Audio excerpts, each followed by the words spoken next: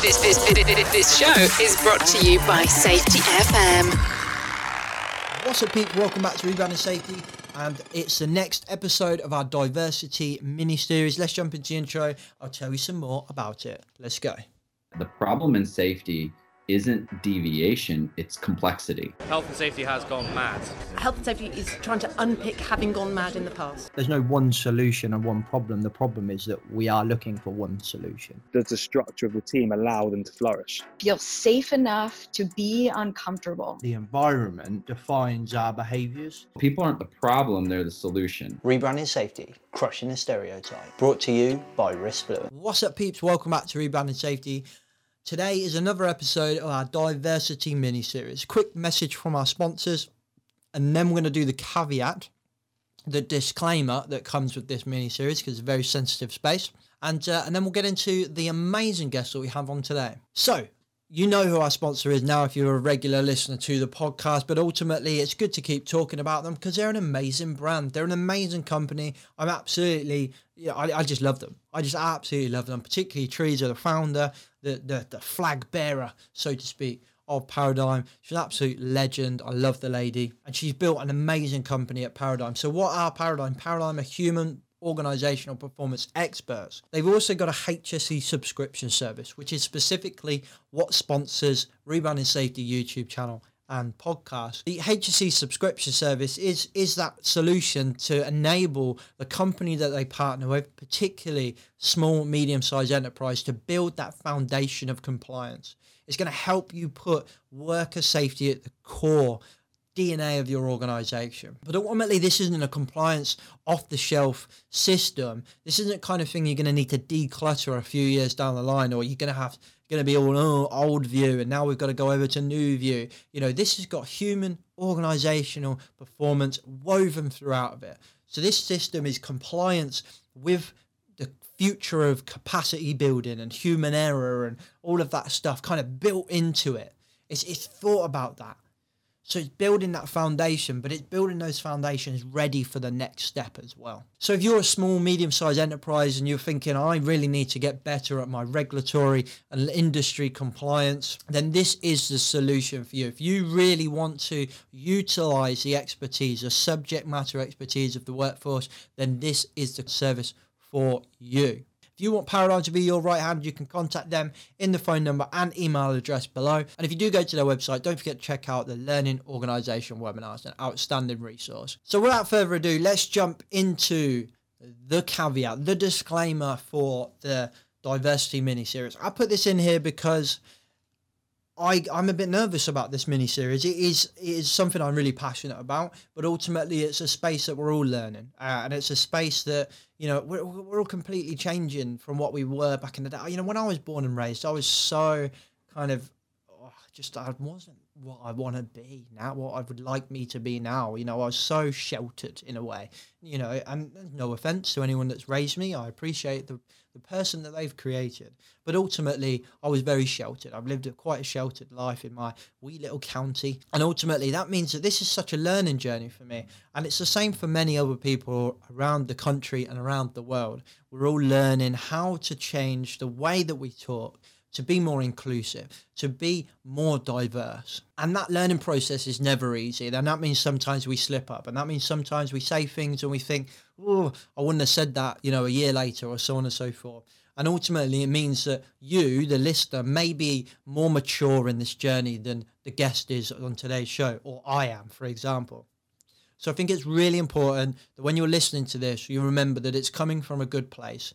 Both myself, my guests, and all of the guests that we have on this mini-series are all just talking about their own experiences. They're all passionate about sharing their journey to help others. So if you need to feedback, we want you to feedback. But if you do want to feedback, then please do it from an empathetic and understanding position. So please share, please comment, please message, whatever you need to do to get this message out there, which is a really, really important message. But ultimately, let's do it in a nice way so that we can all help each other. Ultimately, thank you very much for listening to that disclaimer. It just makes me feel a little bit more comfortable because ultimately I'm not perfect to this, and I'm really passionate about it, and I don't want that to devalue what we're trying to do here. And the aim of this mini-series is to raise awareness for the lack of diversity within our profession and to encourage more diverse cultures, sexual preferences, genders, etc. into the profession, because it brings better ideas, it brings new ways of thinking, and we need that. So without further ado, let's get into today's episode of the Diversity mini-series with the amazing Anne Gardner-Ashton. Anne does some amazing work for women in safety. She's also a great safety professional with some amazing stories. So it's a mixed bag in today's conversation. We talk a lot about her career and just general interest in challenges that she's had. One in particular was put me in a really difficult place because I really wanted to talk about that, but ultimately it had nothing to do with diversity. So we kind of had to bring it back and then talk about diversity. So I think there's a roll call out there to bring Anne back on the podcast so we can talk some more about her previous roles. But ultimately, let's get into today's episode. Anne, welcome to the podcast. It's lovely to be here. Thanks for having me on. No, thank you very much for coming on. We're going to have a chit chat today. It's about your career, actually. So this will be really easy for you. Really simple. You're going to talk about you. Couldn't have asked for an easier conversation, really. Fabulous. I know all about it. You're an expert. Chosen specialised. Because we're going to slot this in as part of this kind of wider diversity mini-series. So, and you're obviously doing quite a bit of work in that space, or you've had it lumped on you from when we last spoke, which I'm sure we'll kind of come on to. Lumped is not quite the word, I suppose. But yes, I've been steered in this direction. Yeah.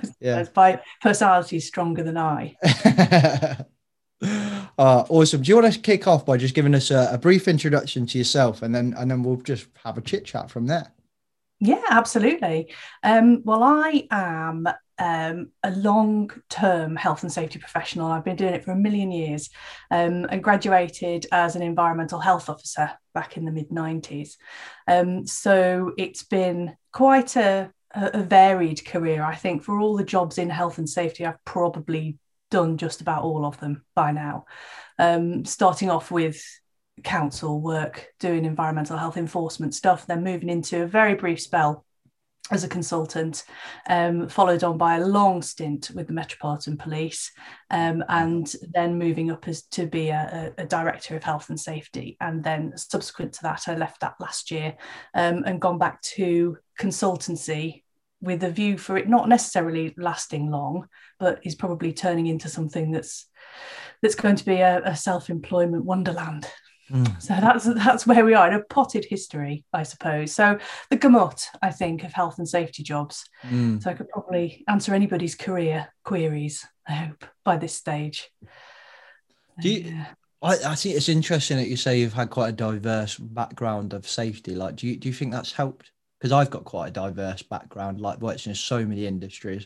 But then in the safety profession, it's very common to someone to be like, I've worked in construction for my entire career, which is really common. And I've actually struggled when applying for jobs where they go, well, yeah, you did work in manufacturing, but you don't anymore. So we don't, we kind of don't really like that. We want you to stay in manufacturing forever. But I actually think it's a benefit to have a bit of a diverse background. What's your... I think so as well. No, I think so. And it's not necessarily, I mean, if you've got a one subject career, so let's say construction, but within that, there are quite a few jobs that you can do. And I suppose if you turned the spotlight round on my career, you could say, well, by and large, you've worked in sort of people related health and safety. So it's not been hugely technical. It's not been particularly specialist, been fairly generic right the way through, but, it's all based around people. Whereas in construction, I suppose you can work on building sites, you can work in the, as a principal designer, or, there's a diverse range of careers you can have within that microcosm. But I suppose, you can still move through a career ladder in the same way that I've done, and you can work in enforcement in construction in the same way that you can work as a group director in construction. It's just the different industries, I suppose, that bring the diversity to it, and you can look at things with a slightly different perspective, and different people, different customer bases, etc. So it just brings a different viewpoint, I think. I feel like it's not like one or the other, it's a bit of both. Like you want someone who's, if you want to work in construction, you want someone in your team who's like a construction geek, don't you? Someone who's lived and breathed construction. You want that person, but you also want a person that like yourself have worked in somewhere really different, like the police force, for example, and brings some weird ideas that we'd have never thought of in construction. Do you know what I mean? And like, so I did stuff when I've worked in healthcare and housing, and now working in a trade association for construction and manufacturing. And some of the stuff I'm bringing over is like, well, this is kind of what they did in housing, which I think might work here actually. And we'd have never thought of that. Well, that's because you've never employed anyone for housing, and why would you? It's just coincidental that that's happened.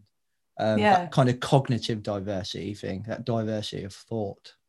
Yeah, and I think it takes quite an open-minded employer to be looking at different industries to draw your talent from. But of course, the higher up the chain you go, the less you need to be technically minded anyway. So, as somebody that can look strategically at health and safety, you could, in theory, go into any industry in the world because the principles are exactly the same. Stuff that you'll be doing is exactly the same. But I would struggle to step into a role with, Mace, for example, one of the large house builders, because they, seem to want you to have risen up through the ranks of that, so you've got an intrinsic understanding of it. But once you got into that job, it would be a lot around strategic health and safety. How do you communicate with people? How do you engage people? How do you report to the board? It's, the skills are very similar. Yeah, good point. I hate to ask this kind of really cliche question, but I feel like seeing as it's the diversity mini series, we kind of have to. And actually, I think I've not long ago spoke to Louise Hoskins, who I know you know quite well. I think she's got a very similar career background. I think she started around the similar time she did exactly the same degree. In fact, we worked whilst I was doing that mini slot as a consultant. We worked for the same company, and that's how I know her. And then we sort of split off into different directions. And now she's a consultant, and suddenly I'm a consultant as well. So yes, I think we are separated at birth. And she's the strong person, one of the strong personalities that I was talking about earlier, that seems to have sort of guided me into a role that I don't suppose we'll not discuss later. Yeah. So the question is actually very similar to what I asked Louise. What is it like? What was it like in local enforcement as a woman around those times? Like, I know it sounds like a really horrible cliche question, but I think the stories is good to hear. Oh yeah, well, and not only a woman, but a very young and naive, probably fairly impressionable, straight in out of university. Inappropriate hairstyles and clothing choices and attitudes and all sorts. So, I mean, I was quite a young adult, if you know what I mean. So it felt really exciting, suddenly moving 200 and some miles away from home. That was my big, I flew the nest. As soon as I graduated, I went from the northwest of England down to Berkshire, and that was my big thing. But it never, my growing up really didn't get further than that for a while. that was adult thing for me. That was enough being an adult, thanks. So going into something like enforcement, where actually, you have to have both reserves of resilience and also come across in an authentic, but strong and authoritative manner, probably wasn't for me. And I stuck at it for about 4 years. Felt like 4 years. And then just thought, this is not me at all. And actually looking back on it now, I still have the traits that made me not a good enforcement officer in those days. I don't feel comfortable just walking in and telling people what they should and shouldn't do. I'm much more of a sort of a collaborative, very feminine traits, which again we'll probably discuss later, but all the feminine traits exist within me to do health and safety, and none of the authoritarian traits. That's interesting. I like that.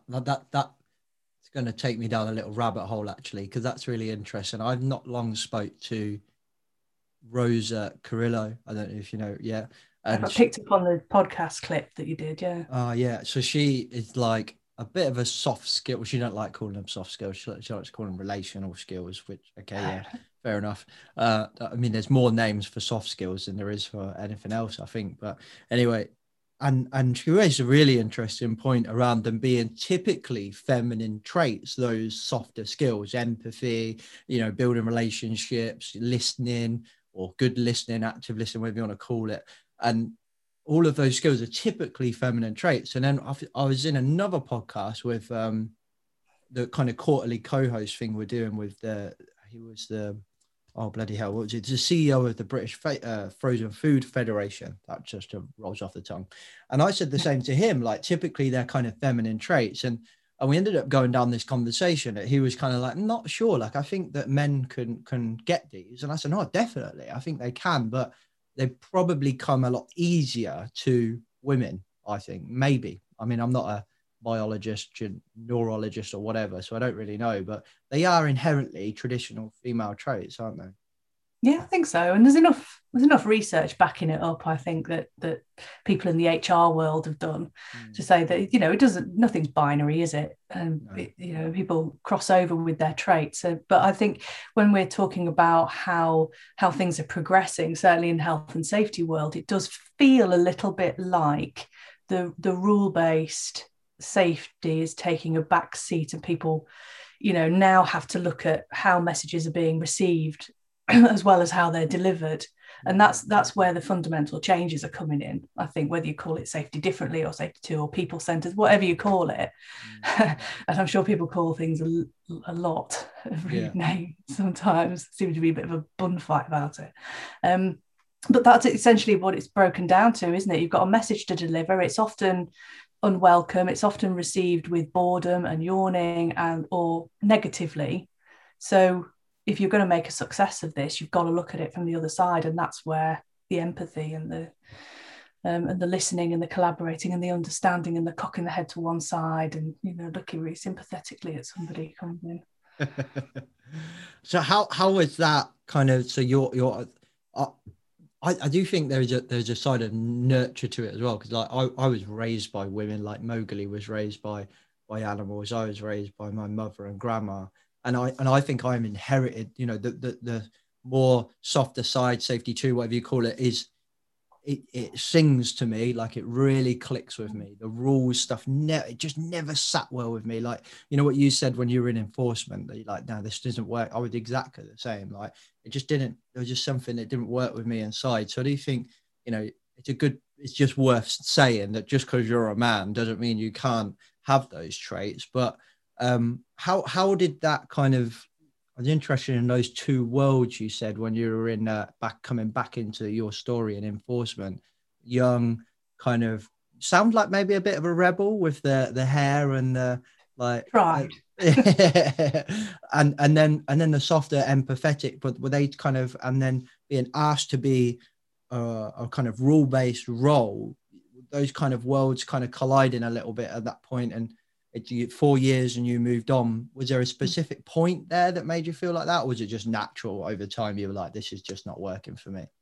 Yeah, I think so. I was giving too many people the benefit of the doubt and trying to, I suppose it's been a long time since I was an environmental health officer, and things may well have changed now to be a lot more collaborative. But back in the day, you had a list of premises that you had to go and inspect every year. You go in, you try and catch them doing something that they shouldn't be doing, so that you can tell them off and write them a really big report and serve notice on them or something like that. But there was no opportunity to sort of really sit down and chat with them about how you can do things better, unless they were going to pay for a training course. So it was the opportunities to do that discussion, meeting in the middle, getting to understand why they did what they did just wasn't there. Yeah. And I suspect probably now it's a little bit more collaborative with business because it's opened up a little bit. But back in those days, it was just, I just felt my soul being sucked out of me every time I went in there. And, it depends. With some places were absolutely lovely, and I actually made quite good friends with some of the, which equally made it really difficult. So again, sort of bleed into the wrong kind of relationship with somebody. which they may or may not have taken advantage of that. I couldn't possibly say, and I certainly won't be saying which restaurants they were. But, but they are currently my favourite restaurants. I always eat from there. So it's yeah, and I think, you know, at that stage I was, well, this is my job. This is a job that I have to do, and I've got to try and do it to the best of my ability. And then sort of 18 months out from leaving, I was thinking, I can't do this again. I can't go through this round of, you know, going to see the same people, telling them the same thing all the time, them not doing it, and, you know, all of the heartache that comes with that. So yeah. And then that sort of moved into, well, consultancy is good because then you just tell them what to do and then you can go. You don't have to worry about whether they're doing it or not. Again, that was a bit, well, that ended up being too formulaic in a way. So although you weren't going into businesses to tell them what to do all the time, at least with a business, you had some variety in there, and you had a bit of, you know, a bit different personalities and so on. But in my first stint as a consultant, it was very routine and very formulaic. And it just so happened that the job at the Met was advertised, and it's the sort of job that you can't look away from. Well, it was for me anyway. And so, yes, it didn't last very long. Interesting. I want to talk about the Met, and I will in a minute. But it's interesting that actually the way you've kind of come across this your challenge. Sort of, we've spoke to a few people and a few women in this mini series so far, and a couple of them, you know, like just Crystal comes to mind, where she had a real challenge actually just with the relationships with men and how they treated her. But yours is really interesting because it's more about your inherent traits as a woman that were conflicting with the job, not the interactions you were having with people, which is fascinating. Why do you think you didn't just go, do you know what, safety's not for me? What made you stay with safety? Which I'm curious, because I think if there's that much of a clash, and then you went in consultancy and were like, oh God, it's the same, and maybe it was the timing of the Met job coming up, but I think a lot of people at that point might have gone, this career choice is not right for me. Possibly.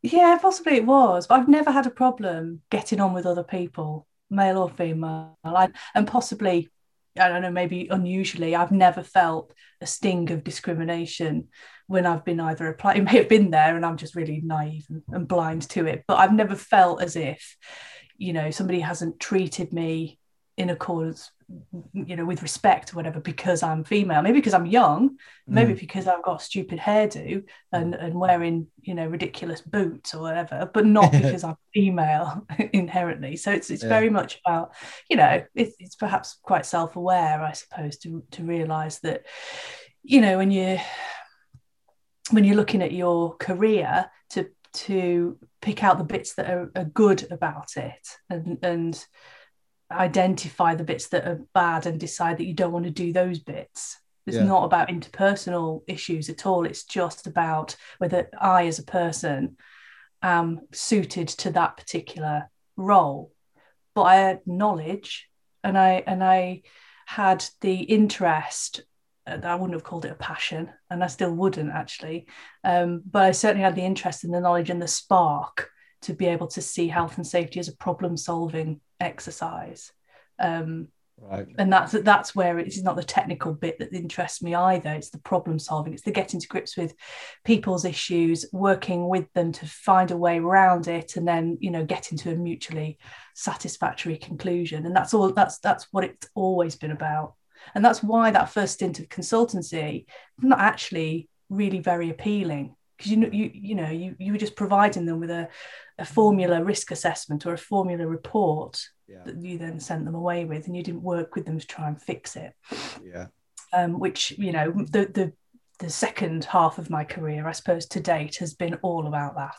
Do you think that maybe that was of its time, like maybe of that time, that's the kind of safety that people wanted then, but now it's a bit more problem solving with a little bit of the formula stuff kind of tagging on? But that's interesting. So it was that problem solving spark that you just kind of were able to focus on and say, no, I still believe that's there, even though the traits and are clashing at the moment, but I still love that, which kind of kept you in the career.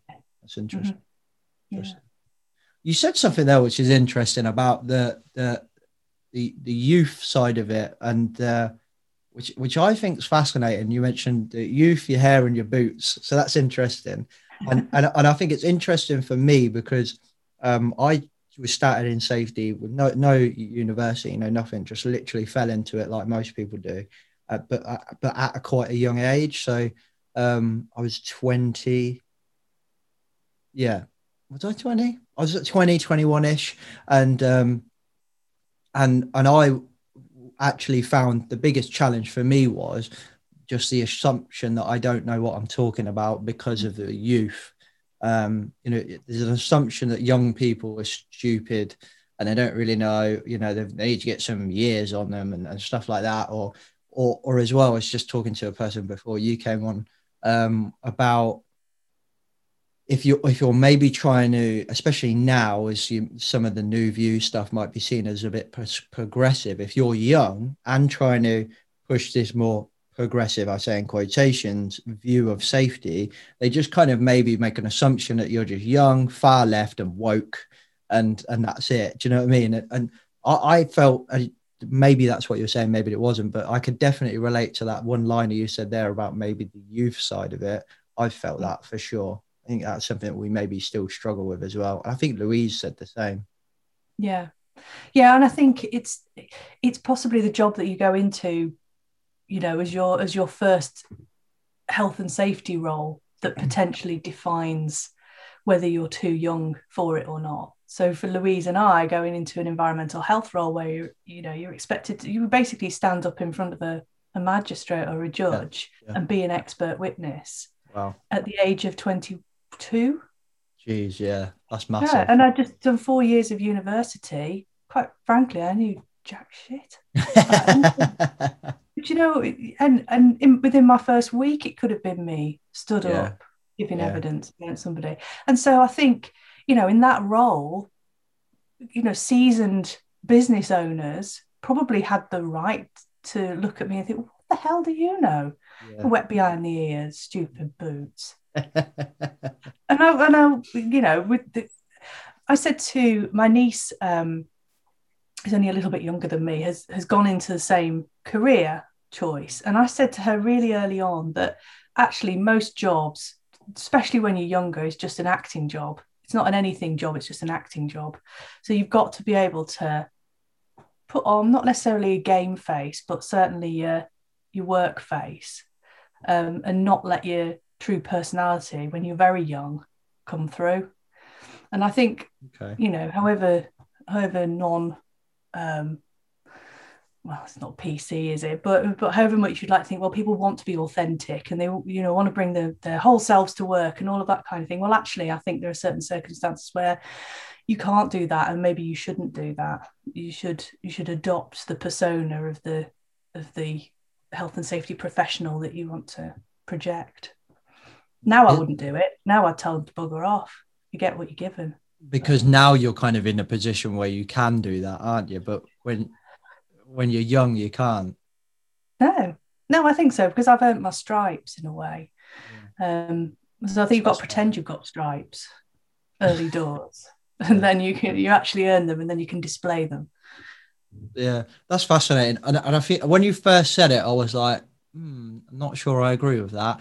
Because of that point, it's a bit woke to be authentic and stuff like that, which is, like I say, it always kind of sings to me. But yeah, now you say it, and I think back to me in my first job, second job, maybe even third job in safety, was like, yeah, the version of James that they got was different to the normal version of James, because I hadn't earned my stripes to be what I needed, and as well, I needed the money.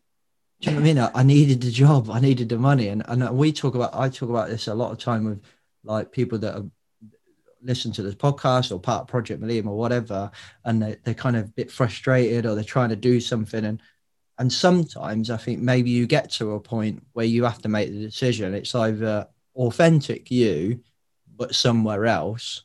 Or to use your words, the actor version of you where you are now. You just have to make that decision. But sometimes you're just not right, are you, for that company, and they're not right for you. No, and I think you've got to be quite brave to be able to recognise that. And I think people in health and safety can spend whole careers not finding that authentic self, and probably, you know, spend a lifetime in a job that doesn't really suit them, but they're there for either the money or for comfort, or, you know, because they don't recognize it in themselves to break away and do something else. So, you know, from my perspective, after those 2 early jobs, it was clear that, you know, I've had enough of acting it out, and wanted to start doing something that was much more me. Yeah. Which brings us nicely onto the Met. So talk to me about the Met. What was your role within the police force then? I started as a senior safety advisor, and then by the time I left 12 years later as the head of operational safety and health, which, as you might imagine, is no small job, really. But it's very interesting. You know, talk about microclimates of the weather. Well, the Met Police, and probably any police service, is a sort of microcosm all of its own, and a way of doing things all of its own. But for a health and safety professional, it's fascinating because, of course, like normal health and safety jobs, you're protecting people from risk the whole time. You're pulling them away from it. You're shielding them from it.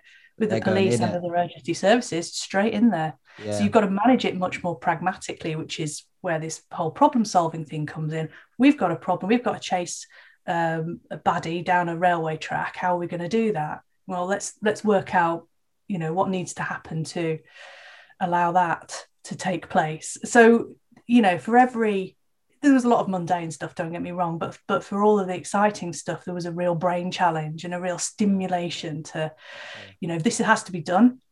It's called the policing imperative. It has to happen, although does it pass the Daily Mail test or not? Well, if it doesn't, then it has to be done.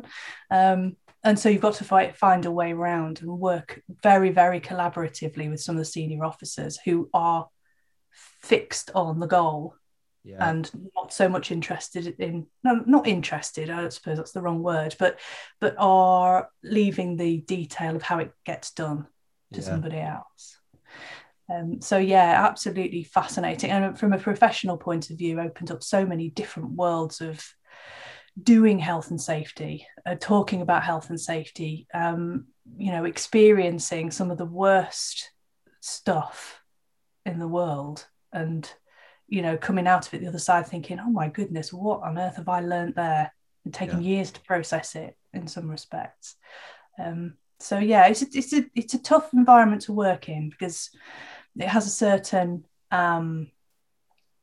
certain way of doing things. You've got to be quite tenacious. You've got to understand who to speak to, which is not necessarily the most senior person. You think you're influencing at that level, you've got to go in at staff officer level, which could be constable, sergeant, you know, somebody that you wouldn't talk to about strategic stuff, but there is the path through to you. Leading up, chief superintendent, your commander, whatever.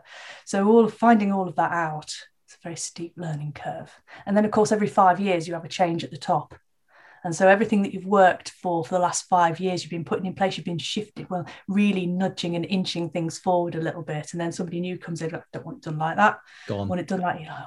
So 12 years was about as much. I think that was either 2 or 3 cycles of commissioner. And I thought, I know, I can't do it all again. I just can't go back to square one all over again. That was on the strategic side.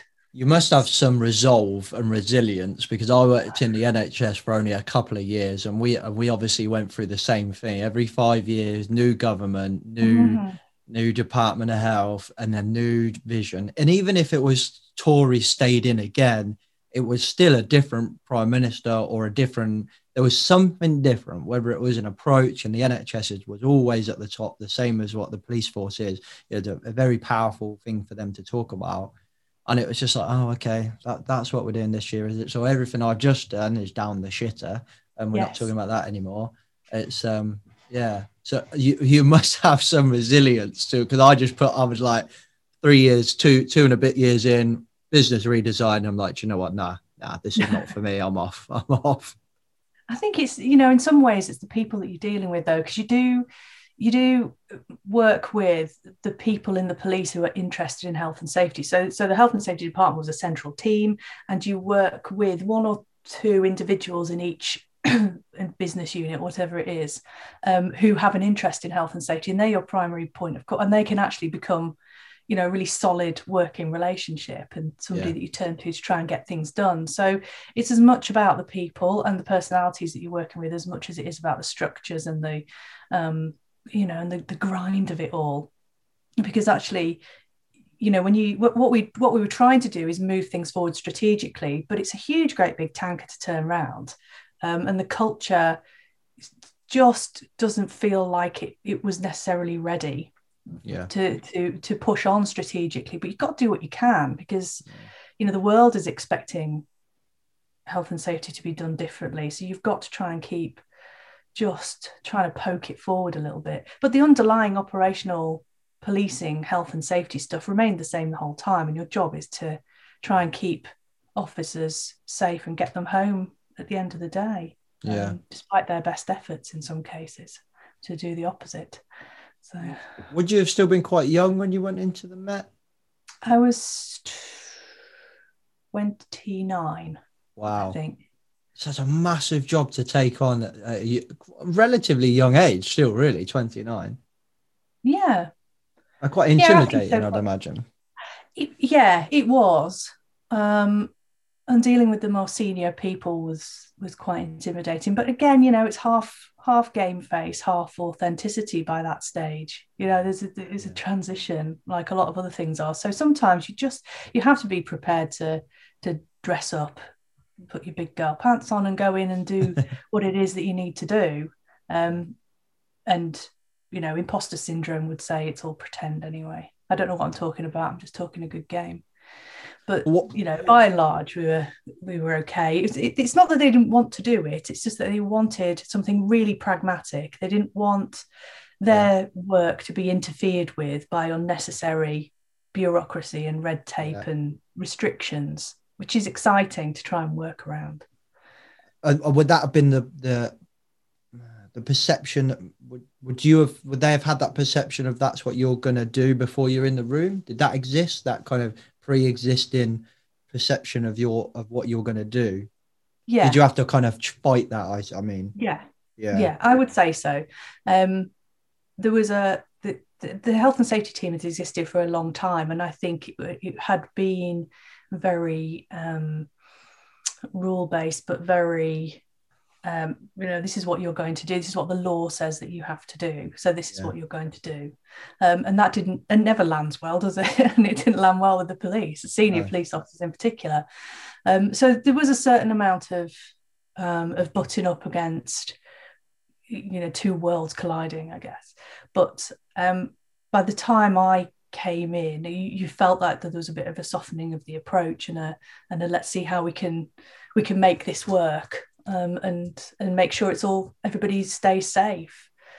But it's a good grounding. I suppose what we tried to do was just chip away at the foundations of it to make sure that it was safety is something that you think about as you go out and you do your job. It may not be the fundamental thing. The fundamental thing is catching the baddies, but it's a consideration that should be inherent in every decision that you make. And it does, it pays dividends in the end, because you can sense it, either you get fewer accidents perhaps, or you just hear people talking in a slightly different language. Yeah, that's interesting. Something you touched on there that I'm going to ask you, like a completely left of field question that you alluded to there. What's your opinion of the kind of debates around safety first? And as you just kind of said, safety maybe not our first priority. Our first priority is catching the baddies, so to speak. And in the police officer's head, they're quite, what would she be? My cousin-in-law, I think, if that's a thing. She's part of the armed response team in Luton. So, and I love chatting with her, and unfortunately don't get to see her that much anymore, but over a pint or something, a chat with her is just mind blowing, because the way she thinks and what she does is she's risk assessing dynamically in the moment straight away, where she's just like, I'm off, and it's all on her in her head, and she's doing her job, or she's deciding to do something or not to do something, which is a risk assessment. But safety is not really her first priority, because if it was, she wouldn't be able to do what she had to do. And I think that applies to probably the entire police force, really, doesn't it? And any organisation. I mean, it's only fairly recently, to my knowledge, been acknowledged that anybody that says safety is their first priority is probably lying. Yeah. That might be aspirational, but you've got a whole load of competing priorities, haven't you? And safety is one of them, but it's no more or less important than shareholder dividend or profit or whatever it is to an organisation, because otherwise it wouldn't exist. Yeah. So it's, I think we have to acknowledge that it's got to be blended into the suite of priorities. And as you say, the police is a prime example of that. If you asked any emergency service, it would be exactly the same. And like you say, I mean, like the more exciting the police officer role, the more they consider safety as the fundamental part of their dynamic approach to an operation.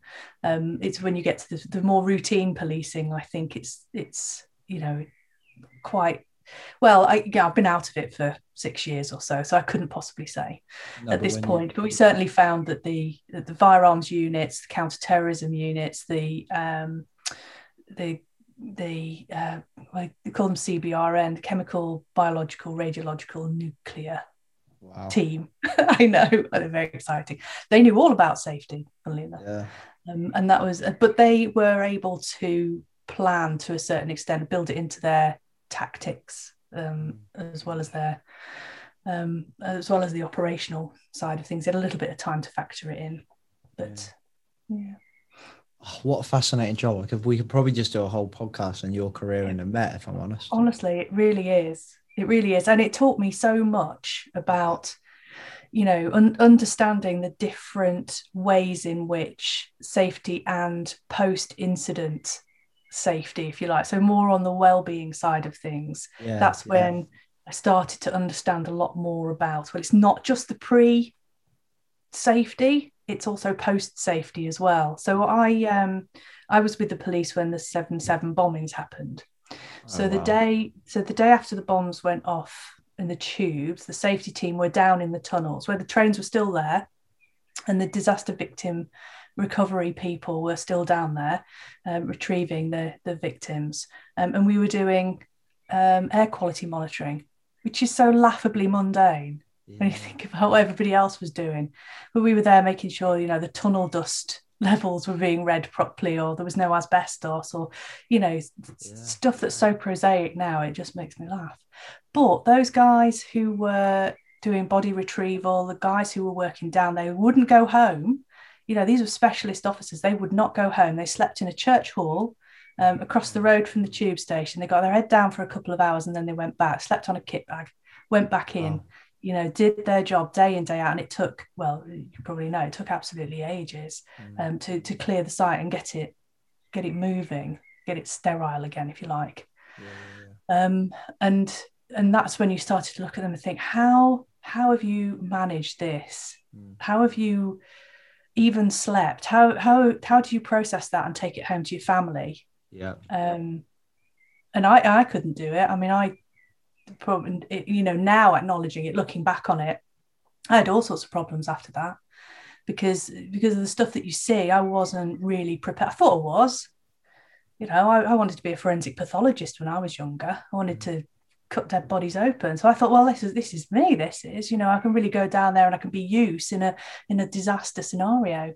But came away from it thinking, oh my goodness me, these are people my age, going to work like I was on the tube. This could be me. And when you start to personalize it like that, you take it all away with you, and it starts to become very affecting.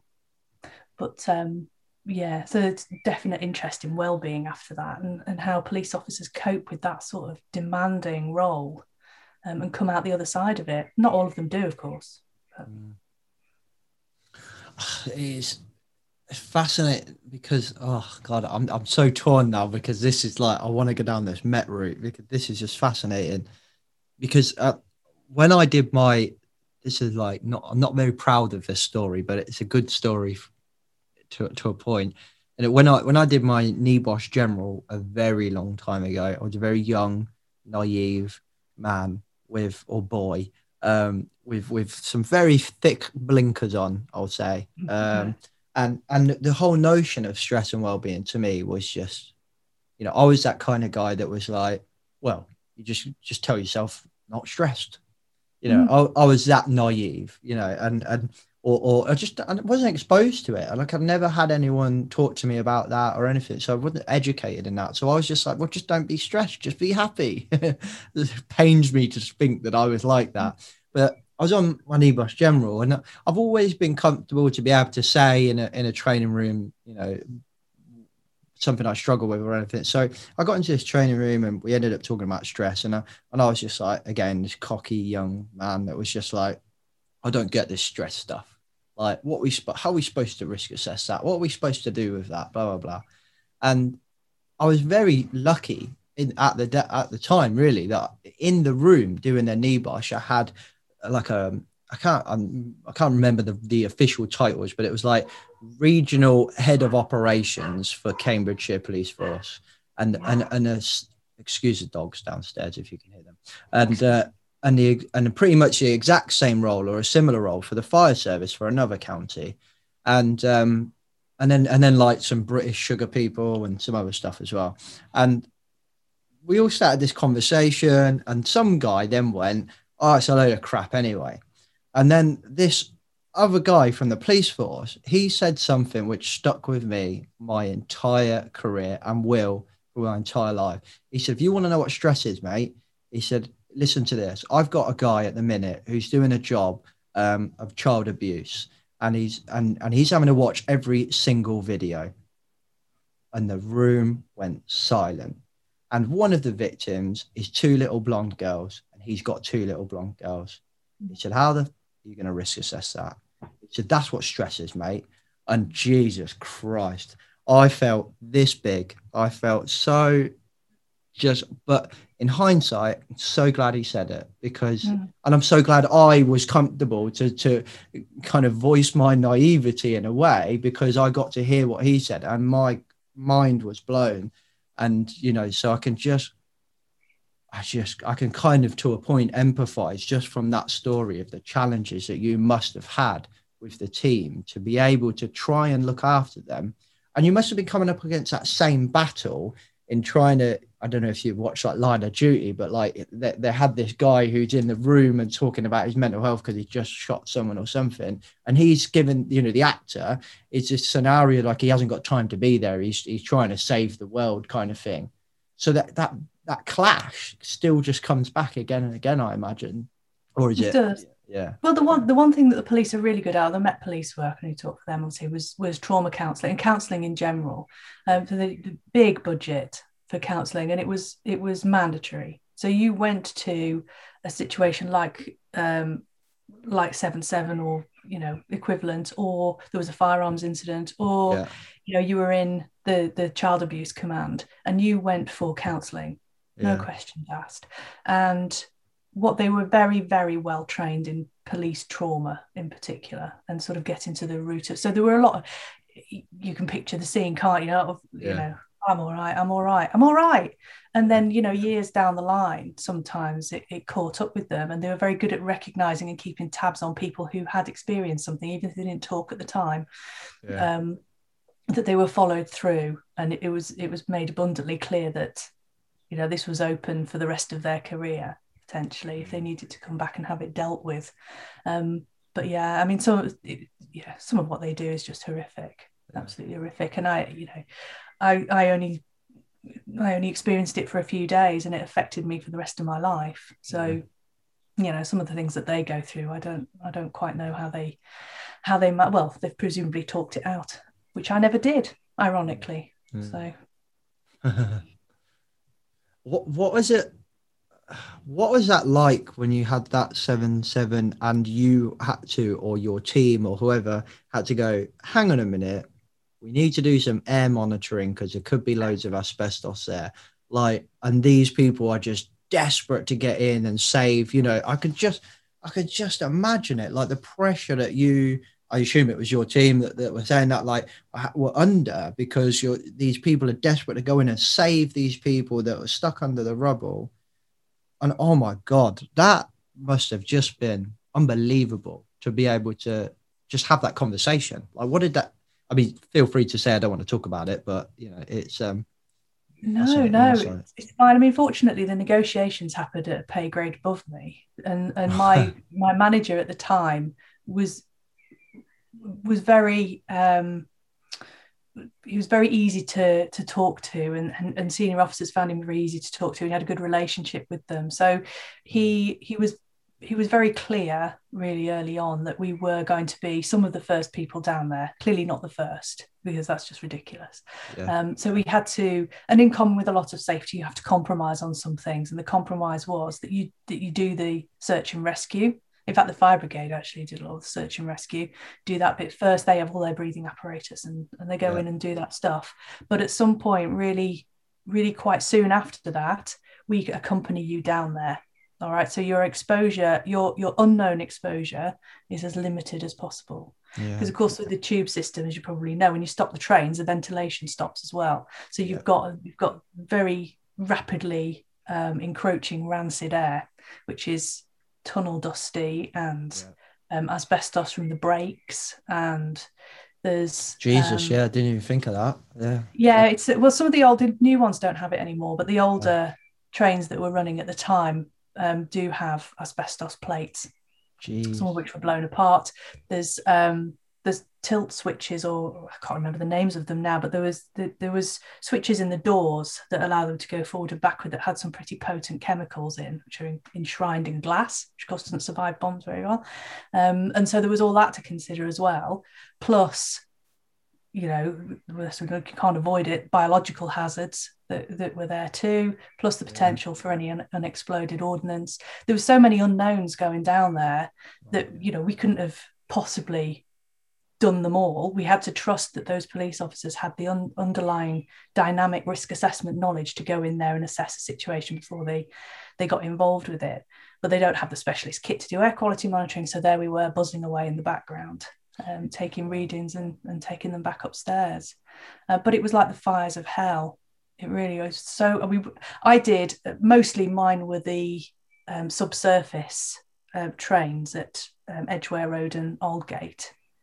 A couple of my colleagues did the Russell Square one, wasn't it? And it was deepest line in London, down on the Piccadilly line, and it was baking, absolutely baking. They lost about 2 stone. In fact, most of the police officers down there lost so much weight. They had to do in really quick rotation, come up and down if they could, because it was just so hot.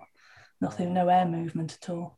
So in the air, because go into a lot of this, I dare say you'll cut most of this out, but because they couldn't have ventilation in there, and because they were all basically, you know, dehydrating and, you know, passing out from the heat, they had to find a way in which they could have fans running without it disturbing the forensic evidence that was all around. So they had to set up some sort of elaborate sheeting exercise that you know, allowed some air movement in, but stopped everything from escaping. So it's huge, great sheets all around the tunnels to sheet it all in like an evidence tent, and they managed to get some ventilation in there eventually. So if I imagine this correctly, my imagination of any police activity is all coming from Line of Duty. So I'm imagining these forensic people in their full-on forensic get-up, so none of their stuff contaminates the scene. Mm-hmm. A tent in underground, and I think it was summertime, like you say. Was it around? Yeah, July, summertime. yeah. Of course, yeah, July. And so that's what I'm talking like shoe covers, the kind of overall things, the head, and then they're in that tent and they're underground. Jesus. Plastic tent with no ventilation. Oh my Lord. Yeah. That's unbelievable. I mean, you kind of know that's what happened, but then until you kind of think about it, like to your point, where you go, hang on a minute, July, tent, overalls, underground, you know, Jesus, yeah. Absolutely. And I'm not being funny, but if you can imagine the additional input of bodies in there, you know, and how rapidly they may be affected by that kind of heat and lack of ventilation as well. So it all adds up to being, you know, if they are not true heroes, without their capes, I don't know what a hero is. Exactly. Really. Yeah. That they just. And meanwhile, of course, upstairs, you've got all this from the mayor. We must reopen. We must reopen. We must reopen. We must get the tubes working again. We must do this. We must do that. London can't come to a standstill. You know, the economy has to keep moving. So it's multi-layered, the kind of pressure that you end up being under, and it's from the senior officers are getting it from everywhere. Powers that be. Yeah. The officers underground are working in the most hellish conditions you could possibly imagine. And so, you know, if you told me anybody had gone out of those situations unaffected, I'd be calling you a liar. Yeah. And the interrelationships must have been interesting as well, or challenging is probably the better word. Like, there must have been, you know, I'm just thinking of like the thing you mentioned about the door frames and the chemicals and the asbestos, like that information that must have been with the Travel for London, the TfL or whatever they're called, Transport for London. So you must have had to have like a good interrelationship with them, say, where's this information? We need this. Like, it's like trying to do construction planning, talking to all these different people, but in the pressure of we need it yesterday kind of thing, which, you know, I've worked in construction. It's a nightmare when you've got a 4-year project, let alone a 30-second project, which is probably what you had. Well, I mean, you know, obviously they knew about it really quickly because it happened on their network. And so they shut everything down. All the electricity had to go down straight away. And so everybody had to like cart in these great big temporary lights because there's no lights down there. So it's like, you know, people hefting really heavy equipment down into, you know, however many stairs it takes to get down to Russell Square in particular. So yeah, I mean, but they were getting out the schematics, all the tube tunnels and where they offshoot to, and, you know, where's the nearest point that you can pump some power out of, and, you know, all of that kind of thing. Plus the construction of those particular tube trains. Are they old stock? Are they new stock? Are they whatever? So everything had to be checked so that those dynamic risk assessments could take place, because they can't take place in a vacuum, can they? You've got to have some sort of information to work with. So all of that had to happen really quickly as well. And they were really, really good information providers. So for us going down there running some buzzing machines, they were saying, well, you're likely to find this here, but actually, you know, if you're talking about Aldgate and Edgware Road, there's a lot of lines coming in at once. So the tunnels are really quite big, and also they're semi-open to the air as well.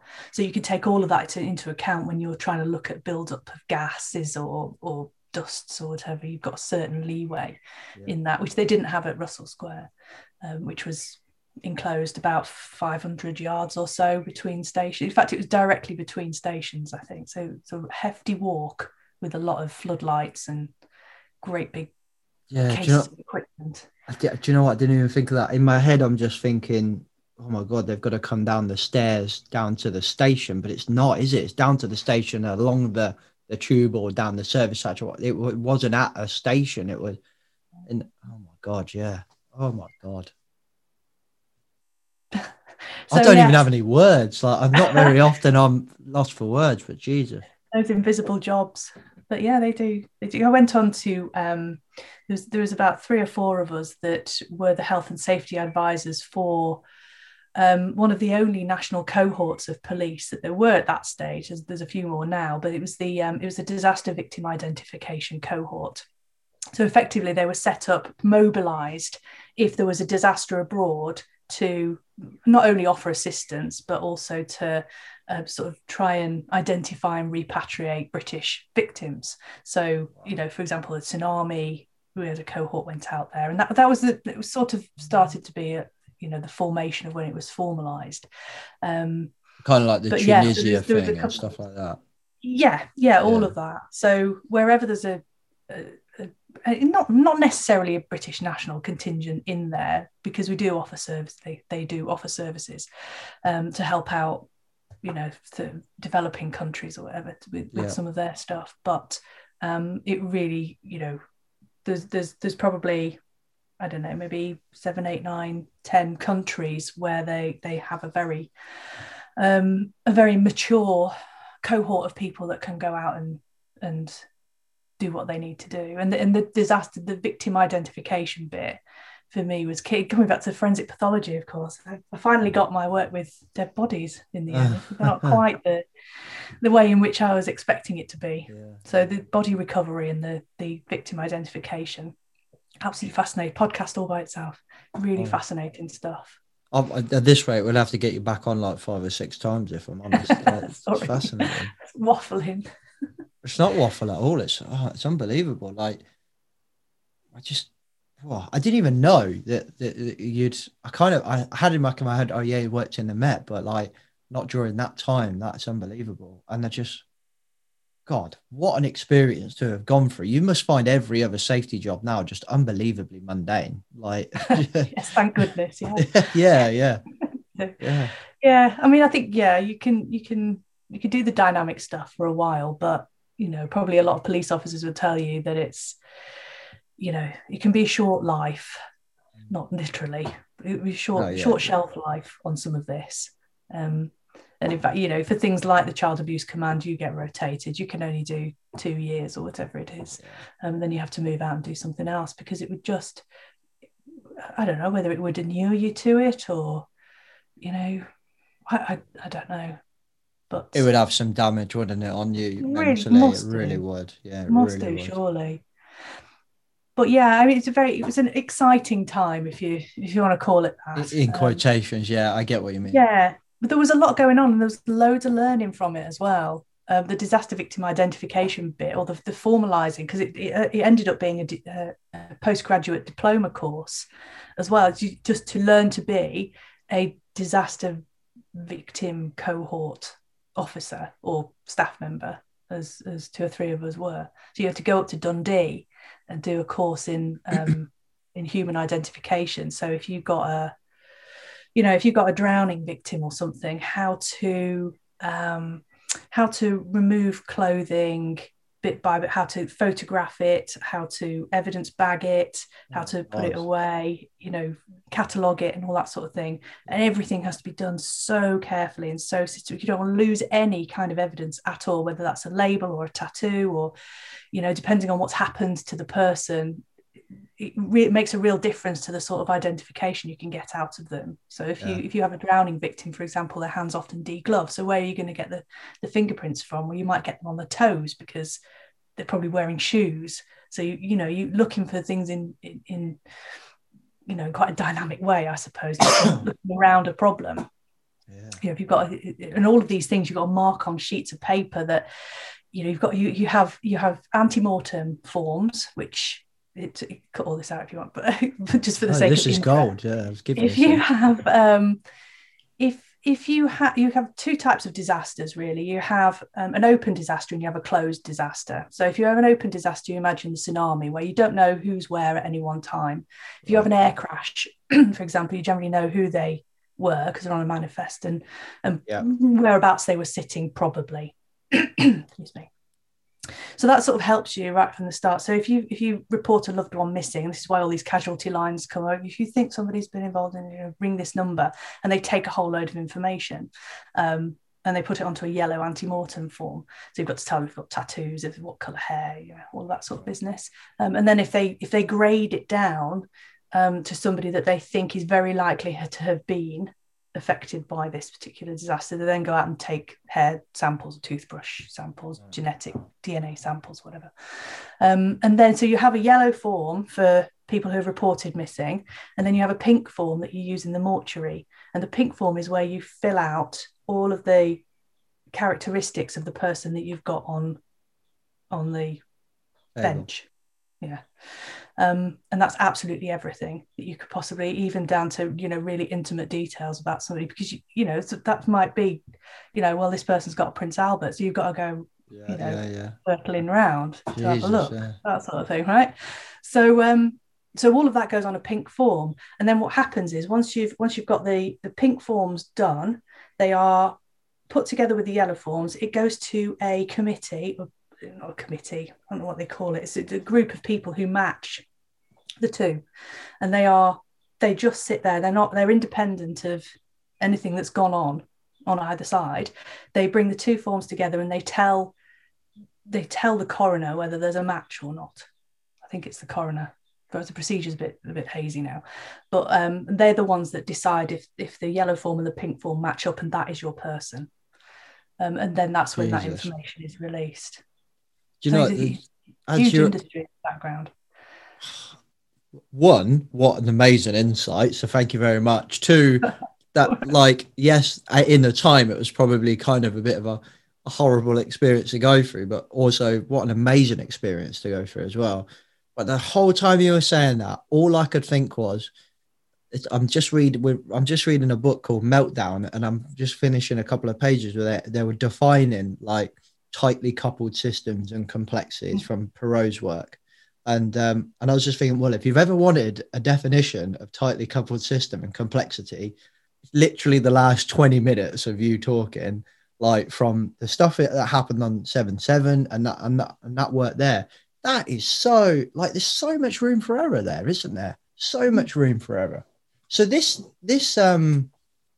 move to like a lot of emphasis on people being the solution in this, that must have just been second nature to you already, because you must have had to put so much onus on all of those officers in those moments being just on the ball, just really on the ball. I mean, if you don't have empathy, then you've got no business doing that job, really. You've got to be able to recognize that they will act like it's just another job, but you know in full well that that's not just another job. And fortunately, that whole, you know, the counselling and the aftercare that's come along more recently is very much part of what policing is about. Now it's recognised that people will sometimes never recover from experiences like that. They'll go on, because of course you would. The police isn't a career usually. It's a calling, isn't it? Something. Yeah. And you want to be a police officer. You want to do all the things that police officers do, and so those careers are given up unwillingly. So you have to be able to allow people to manage their way through some of these crises and post-traumatic stresses. Yeah. But yeah, it's a big job. No doubt. Unbelievable. And from your point of view as a safety professional in that, which essentially your role is to try and reduce as much error as possible, stop something going wrong from a safety point of view, but I assume there are processes and systems in place to stop error happening from a contamination of evidence point of view. But so much of that stuff that you've spoke about is all on the person. Like, it must be interesting. Like for example, I can't remember who I was talking to the other day, but they were given the example of the Hillsborough disaster, and he could never really explain to his dad was a police officer. I could never really explain to his dad, and if this person is listening, I apologize, I can't remember who you are, but he couldn't explain to his dad what he did really in his job in this new view, and trying to say, you know, we can't really blame the person and blah, blah, blah.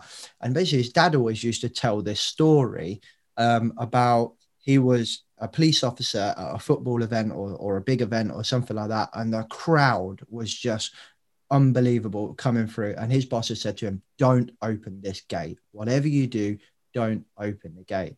But this police officer was like, if I don't open this gate, in the moment was like, if I don't open this gate, someone's gonna die, like I'm gonna have to open the gate, like there's just too many people here. So he opened the gate and he got a rollicking, like he got a telling off. I told you not to open that gate, blah blah blah.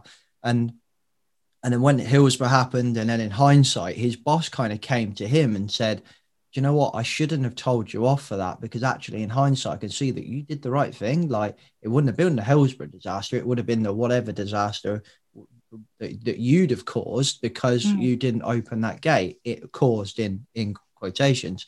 And he said, so is that kind of what you're talking about with your work stuff? And he was like, yes, Dad. Yeah, that's it. And I was like, so happy for him. What a lovely story. But also like that blame conversation that a lot of people really struggle with in safety. Like, we can't blame the worker because, you know, there's a bigger context to that decision. In the police force, that must be a very interesting conversation as well around like police officer failure, and can we blame them when they're really under that much pressure, and so on and so forth. They're the same fine margins, but they have to be made with rapidity. And those sort of dynamic decisions are the difference between life and death in a lot of cases. And I mean, we talk about the tube bombings or, mass disasters, but, daily this plays out for a lot of police officers. It's those snap decisions, and you can only do so much. I mean, dynamic risk assessment will only take you so far.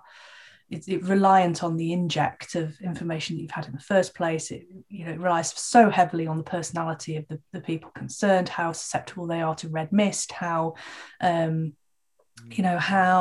blinkered, focused, tunnel visioned they are.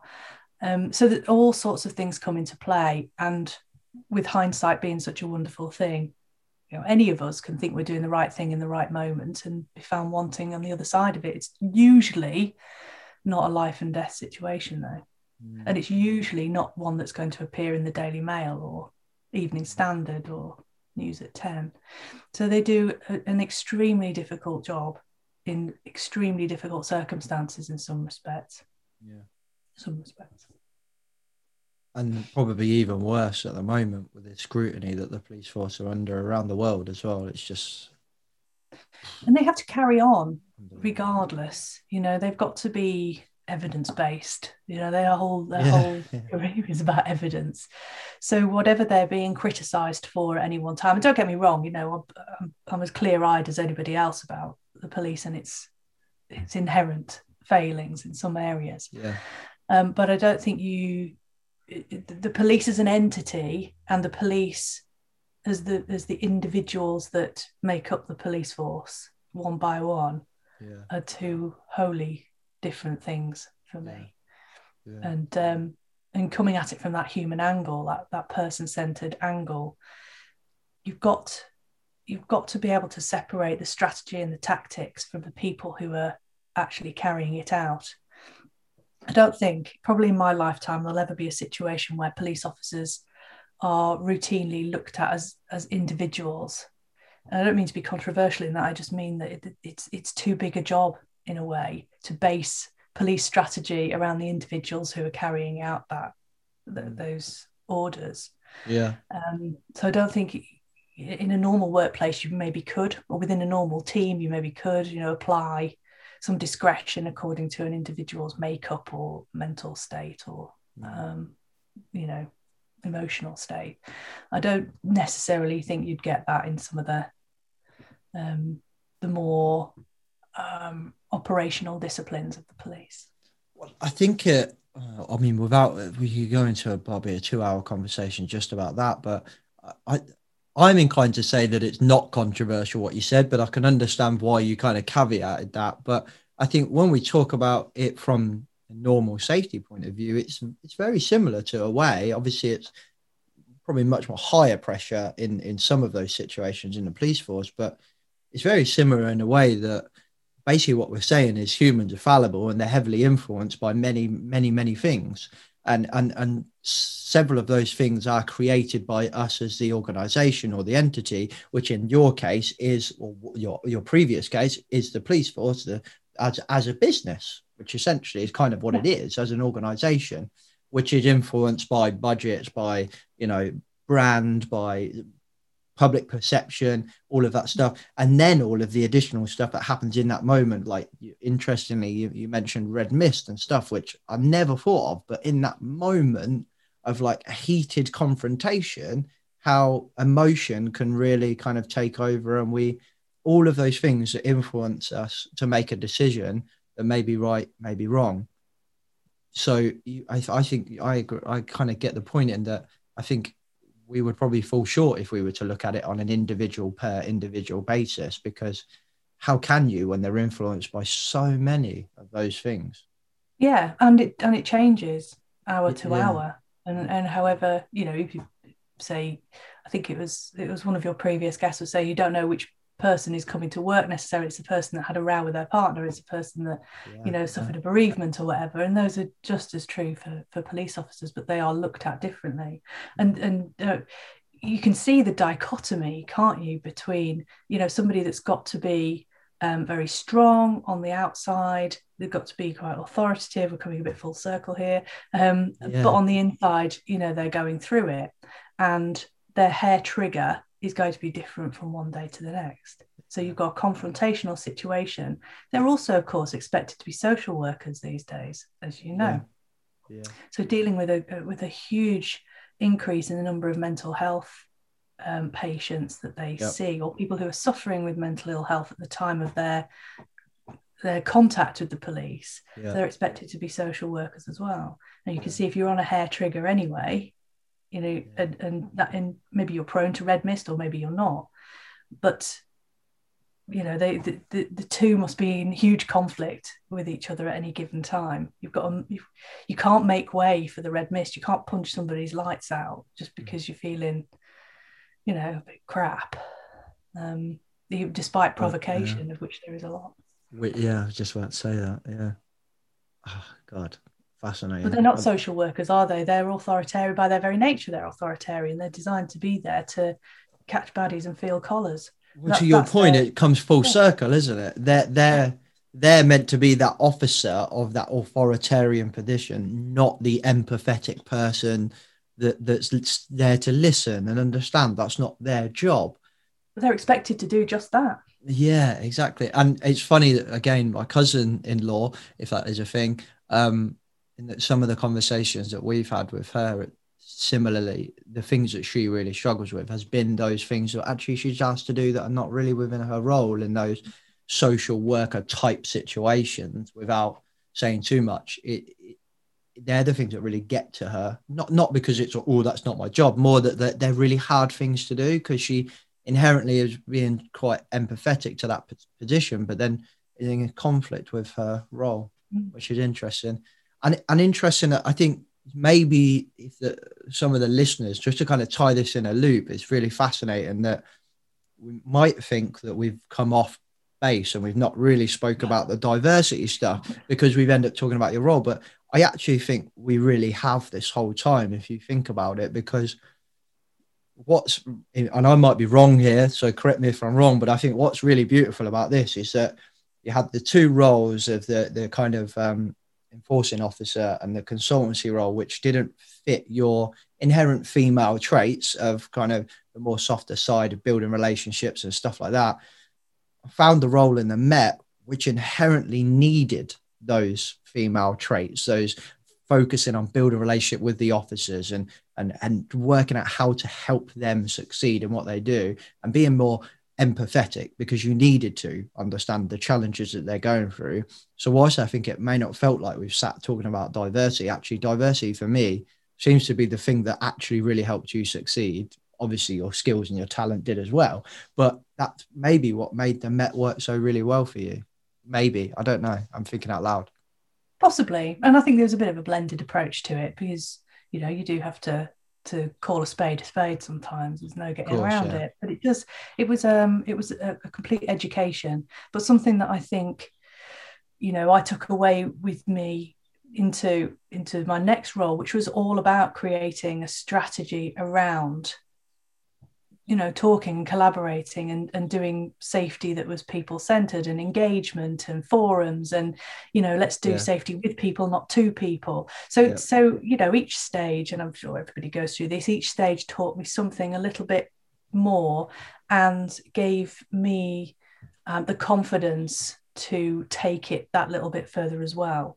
So just suppressing the imposter syndrome a little bit more each time. So I can do it. I've learnt this. I'm now going to put it into practice, and so that's how you progress. Presumably, you learn and you adapt and you implement, don't you? Well, we've been talking for quite a while. Hopefully, it doesn't feel like that for you, but no, maybe it does. It's not often again. These days, I don't get a chance to revisit these sort of things very often. It's quite nice to look back on it from a distance and say, well, yeah, that was a strange but exciting and very rewarding time. Yeah, no, and well done and fair play to you. Like what, and well done to anyone, you know, as a kind of shout out to all the people involved in that. my respect goes out to you and every single one of them that worked on that, because that's just, like I say, I've got no words, so I'm not going to ruin it by trying to put words in there. But you have my respect. Well done. Do you want to kind of tie this up, maybe talk about the work you're doing now with the women in safety stuff, which I had every intention of talking a lot about, but damn you for having such an interesting career.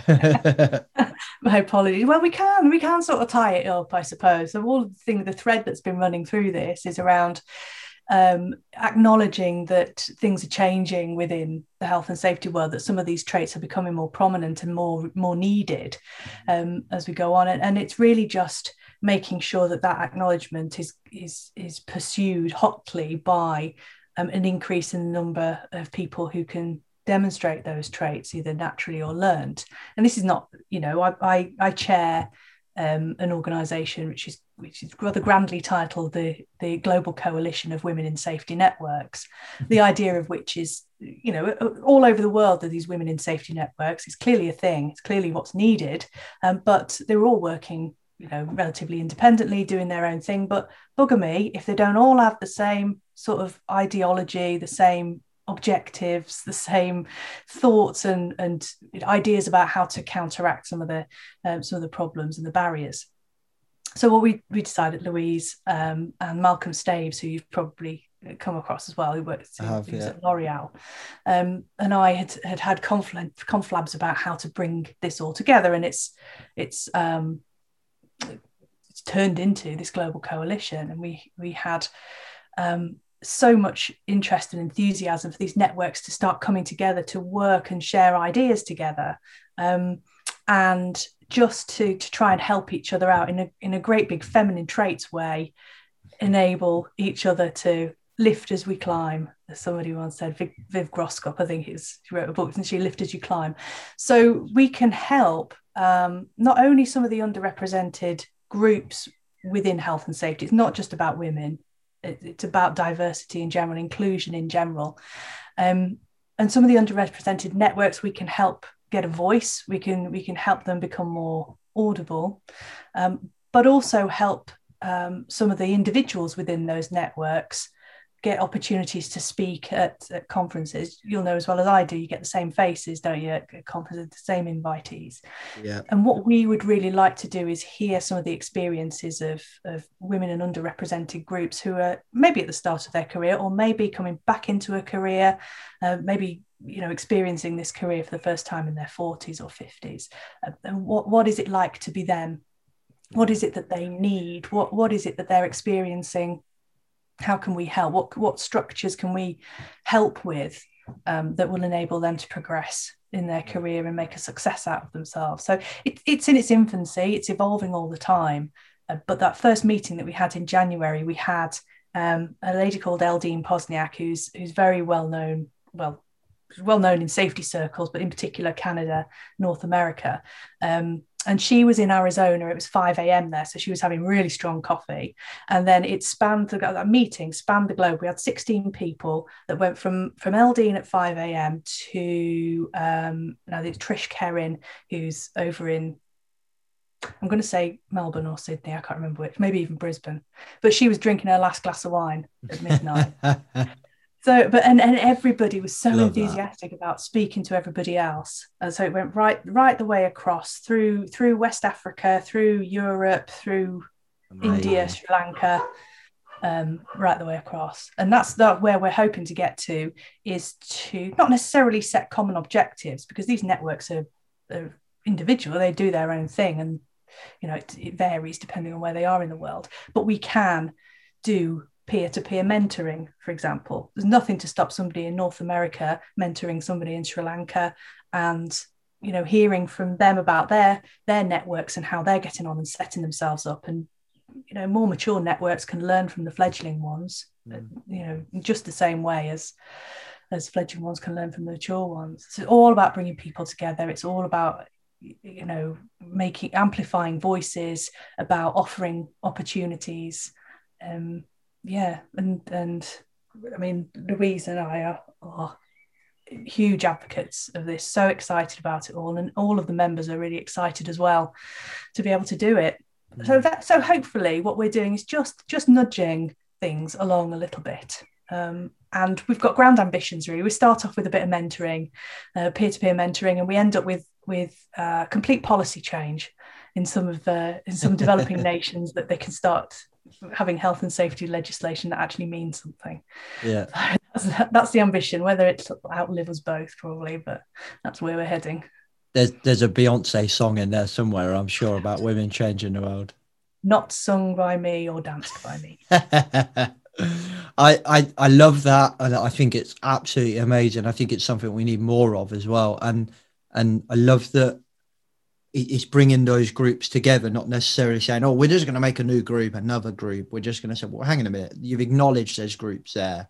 How can we just help connect those groups together? And I think that is an example of the benefit of bringing diversity in. It's not about just ticking boxes. For me, it's that cognitive diversity of somebody in Africa, be it man, woman, young, old, whatever, has a different way of solving a problem to me and you over here in England, because we've had different experiences. And hearing, that's kind of what we're trying to do at Project Militum as well, is just give people a problem and just say, well, what's everyone's different ideas? And sometimes everyone's got the same idea. Sometimes someone's over here and someone's way over there. And it's just awesome to listen to groups of people coming together and collaboratively solving a problem. And when you make that group diverse, that's how you innovate. And I think that's what our profession needs more of. Yeah, definitely. And you've also got those groups that can offer something out as well. So it's not just geographic networks. We've got some large organisations jumping on board as well. So we've obviously L'Oreal are a founder member, if you like, and do an awful lot of, it's not so much sponsorship, but financial assistance to training courses and stuff. So Louise and Malcolm and a couple of others have been offering some of the young female leaders some safety leadership training. So L'Oreal have paid for that. So it's actually tangible things that we can bring out of it. And the more larger organisations we get on board, we've been speaking to some quite hefty organisations about bringing their women in safety, their women safety professionals into this network, or their diversity groups into this network, so that there's credibility there as well. Some of these organisations work in developing nations, so can you bring that influence to bear if you're part of our network? Let's feed some of that back into the nations in which you work, so that we could start to again just push things forward slightly. So there's a great big swell of enthusiasm for what it can achieve, even though you've got to start fairly small. The possibilities are huge, I think. Yeah, outstanding. I love it. Outstanding. Looking forward to seeing what they can do. Thank you very much for your time, Anne. You're welcome. It's been an absolute pleasure. Okay, peeps, hope you enjoyed that episode of our diversity mini-series. Remember, if you want to feedback, then please, we welcome it. If you want to share comments, if you want to comment on the post or whatever it is, YouTube video, whatever it is you want to do, we really appreciate your feedback. And we really, really want you to help us all learn, so we can learn together. But ultimately, let's do it from a nice, respectful and empathetic way, and understand that some people are not as mature on the journey as others. Don't forget to check out Paradigm Human Performance HSE subscription service. You can get hold of them at the email address and phone number below. And if you want to go check out the Learning Organisation webinar, or you just want to check out Paradigm some more, go to the website in the description below. Thank you very much for partnering with us, Paradigm Human Performance. We absolutely love what you're doing. I think you're an outstanding company, an outstanding bunch of people. If you're keen to understand more of what I'm doing, you can check me out. Check me out. That's a really bad way to say that. You can follow me on LinkedIn. I'm probably the most active on LinkedIn. I'm trying to improve my Twitter recently, even though Twitter makes me feel really uncomfortable.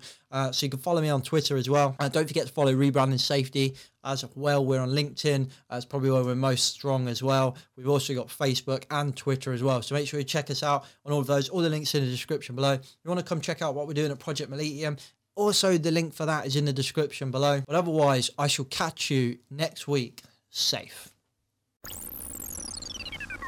The views and opinions expressed in this podcast are those of the host and its guest and do not necessarily reflect the position of the companies. Examples of analysis discussed within this podcast are examples only based on limited and dated open source information and should not be utilised in real life as the only solution available. Assumptions made within this analysis are not reflective of the position of the companies. No part of this podcast may be reproduced, stored or transmitted in any form or by any means, mechanical, electronic or otherwise, without prior written permission from James Macpherson.